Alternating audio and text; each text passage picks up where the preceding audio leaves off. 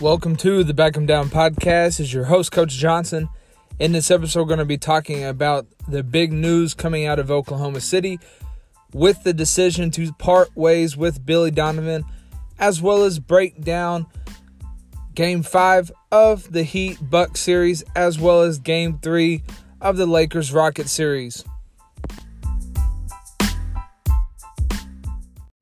First, let's talk about the big news out of Oklahoma City. Billy Donovan and the Oklahoma City Thunder have decided to part ways. This is an agreement made by both parties in the essence that they think this is the best move for the organization moving forward, as Billy Donovan seems to want to pursue something else than what is planned by Sam Presti and the Oklahoma City Thunder organization. My thought is that this may be the time that Presti has decided that they're going to go in a different direction and try to jumpstart the rebuild, maybe looking to offload Chris Paul this offseason as well as Gallinari. And Donovan may not want to be a part of the rebuild. That's his decision to make. But I hope Oklahoma City takes their time and does their due diligence of finding the right candidate coach for this team moving forward, as the Thunder fan base is used to a winning product on the floor and a team that's going to compete for playoff spots as well as conference titles and hopefully once again an NBA title. There's pieces in place for the Thunder to really get things going as they look towards the future with Shai Gilgeous-Alexander, Darius Bazley, and Luguentz Dort. They're also going to have to make a decision on if they're going to keep Steven Adams or not. With how things look for traditional bigs like him, it may be smart to try to offload him and his contract. While he has been an integral part of the Thunder organization for quite some time since being traded here and part of the Harden trade after being drafted in the lottery, it may just be time to move on from him as well and start completely clean. They have a buttload of draft picks. They have a lot of assets, and they need to try to clear up some cap space to maybe bring in a star if they decide to offload some of their assets. But for the Thunder, looking for a coach, my first thoughts are going to look for a coach such as Kenny Atkinson, who did such a wonderful job in Brooklyn before deciding to leave in the middle of this past season. I was always impressed by his offense and the way they played together as a team. Seemed like his guys always played hard for him and exceeded expectations for a team that didn't have a bona fide superstar. They continued to compete regardless of all situations handed to them.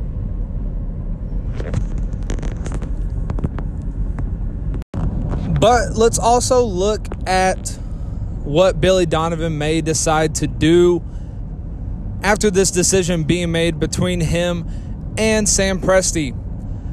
My first initial thoughts is that Billy Donovan is going to look for another NBA head coaching job, whether that be in Philadelphia or possibly New Orleans. I think those are the most reasonable spots for him to land. One of them, Philadelphia, being a team that is still having pieces in place to make a title run if they can figure out their roster makeup. You know, you would run into the same situation he did when he was first hired by Oklahoma City when they possessed Kevin Durant and Russell Westbrook moving to Philadelphia would give him the same look, having Ben Simmons and Joel Embiid. The problem for Billy Donovan in Philadelphia is that the pieces in place on the roster just don't fit what makes Billy Donovan such a great coach, especially on the offensive side of the ball where he needs shooters and multiple playmakers. That's what made this Thunder team so good this past season, is because they possess those two things. But then you look at it from another point of view, that he may want to take the New Orleans Pelicans job. Yes, it is a young team looking to crawl into the playoffs, but they have a bunch of young pieces in place that are looking to take that next step in the NBA. You have a guy like Brandon Ingram, who is the NBA's most improved player, as well as the number 1 overall pick from last season, and Zion Williams, as well as a point guard that is on the cusp of becoming one of the top ones in the league in Lonzo Ball, plus the young players you have in Alexander Walker, Jackson Hayes, Josh Hart, and you have the makeup of a team, if they can figure it out defensively, that can become a force for years to come. The other option that may come up in all this is that Billy Donovan will probably be courted by a lot of the blue blood programs in college basketball. The main one that comes to mind for me is Duke, as they just don't have a set-in-stone successor to Coach K, and Billy Donovan would be able to carry that torch after Coach K is done, if that is after this upcoming season. But we could see him courted by Texas if Shaka Smart does not perform up to expectations this upcoming season. And there will be a lot of other suitors for his services if their coaches do not get the job done this upcoming season.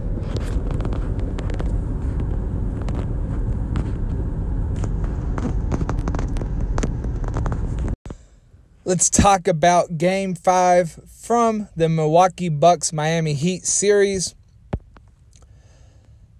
The beginning of this game, this was Milwaukee's defense at its best, as they allowed 0 opportunities at the rim, and they had quick hands on the help in rotation. You know, while their rotations were not perfect, they were much more aggressive and urgent. This led to many Heat turnovers, which kept Milwaukee in the game, but they did not fully capitalize on each of them, or the outcome of this game could have been different. There was a period of time in the second quarter when the game became too fast for Milwaukee, and Miami really controlled the tempo as they were able to execute in transition and in their secondary break. This was not the pace that the Bucks needed to play at, as they were at their best in this game in the first quarter, especially when they were able to grind out long offensive possessions. This allowed for them to get set defensively as well. All things considered, it was a good first half for the Bucks. The question was if they would be able to consistently get good shots in the half court in the second half. It was interesting to see Eric Spoelstra play Kendrick Nunn in the favor of Duncan Robinson for much of the first half. But Miami needed a spark on offense, and they got it from the rookie. He helped Miami get things going with 6 points in the second quarter. The Bucks ran into the biggest problem in this game, as they were forced to play from behind, which is hard for them to do with Giannis injured and not being able to play in this game. Luckily for them, they were able to get a lot of great minutes from DiVincenzo, as well as Wesley Matthews on both sides of the floor. Where this game started to fall apart for them is their transition defense, as Miami was able to get some separation on a few possessions where Tyler Hero was able to knock down a pull-up transition 3, as well as find Iguodala on a no-look pass underneath the basket. It was quite the effort from Milwaukee, but a disappointing end to a historic season for them. Tyler Hero becomes the first player born in the 2000s to reach the conference finals. His performance in this game showed us how good he is going to be for quite some time. One of the most fascinating developments in his game is his passing ability, which has become quite a weapon for him to go along with his scoring prowess. He has affected the game in so many different ways, and he did such in this game as he became the first Heat player to record 14 points, 8 assists, and 6 rebounds in a playoff game. Best part about Jimmy Butler's series performance is how willing he was to defer offensively. This knocks the notion or the narrative that he needs to win on his own terms as the alpha male on the court. Jimmy Butler is now on to the conference finals for the first time in his career. I will be back shortly to wrap up the show after a quick word from our sponsor, Anchor. Now let's talk about Game 3 of the Lakers-Rockets series. LeBron was aggressive on offense early in his game, scoring 29 first-half points, the most first-half points since Game 6 versus Boston when he was down 3-2, as he went on to finish that game with 45 points, 15 and 5. This shows how much he respects this Houston team, and it gives us an idea of how dangerous they are. The only thing I worry about now with LA winning this game is that LeBron may try to coast through Game 4 and secure a win. One area of the game where Houston made LA pay was off of their live ball turnovers. This is where Houston can kill them as they gain an advantage in transition and can get a lot of open looks from the perimeter, as well as get into some early offense and get to the rim and not allow the Lakers defense to get set. This really allowed for them to take the lead, especially in the first half, as they had 10 points off of the Lakers' turnovers, as the Lakers did not capitalize off of the Rockets' turnovers. How this game played out is a good sign for the Lakers. LeBron dominated throughout the first half and kept LA within striking distance. Eventually, his supporting cast got going in the second half as AD got going in the third quarter and Rondo in the fourth quarter. As people talk about the Lakers' depth and it isn't there, I have to disagree to an extent, because look at the plays made by Caruso on defense, plus the big three he hit after a couple of threes hit by Rondo. This goes for Kuzma as well, who played great defense down the stretch, as well as made some timely baskets in transition as Houston tried to make it a game late. It was Markieff Morris the game before, and Rondo in this game. They have a different third option stepping up alongside LeBron and Anthony Davis on each given night. This exemplifies their depth, especially with Dwight Howard and JaVale McGee becoming unplayable in this series.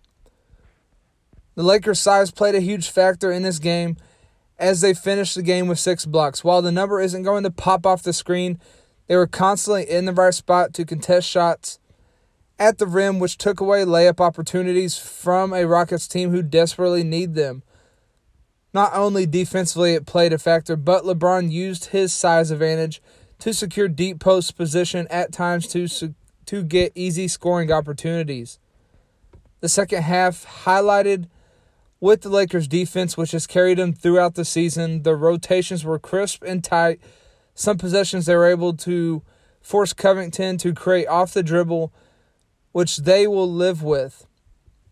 Their ability to trap Harden and make things difficult for Houston to be at their best on offense, as the ball ends up into the hands of Westbrook, who fell in love with his mid-range shot after hitting a few early in this game. And this is going to be offense that the Lakers are not going to have a problem with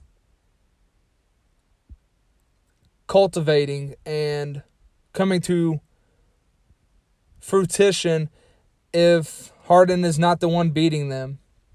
And Westbrook dominates the ball and looks to score rather than get his teammates involved and empower them.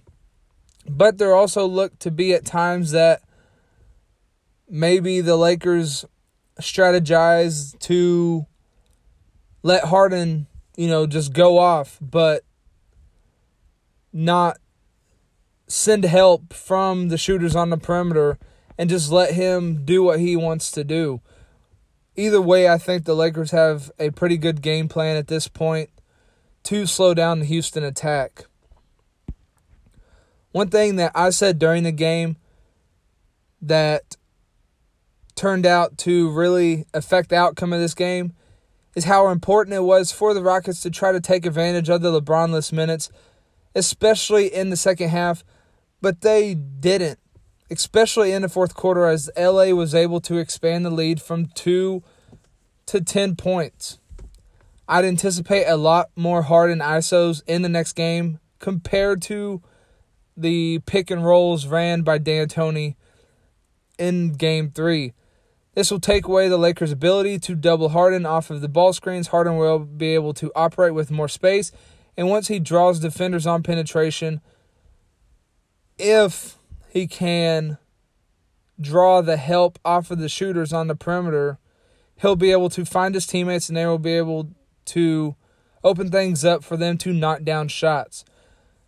But from the Lakers side of things, one part of their doubles that needs to be corrected is the primary defender forcing Harden to the double, as there were times that Harden was able to split quickly or attack in isolation because the primary defender gave him an advantage on the side opposite of where the double was coming from.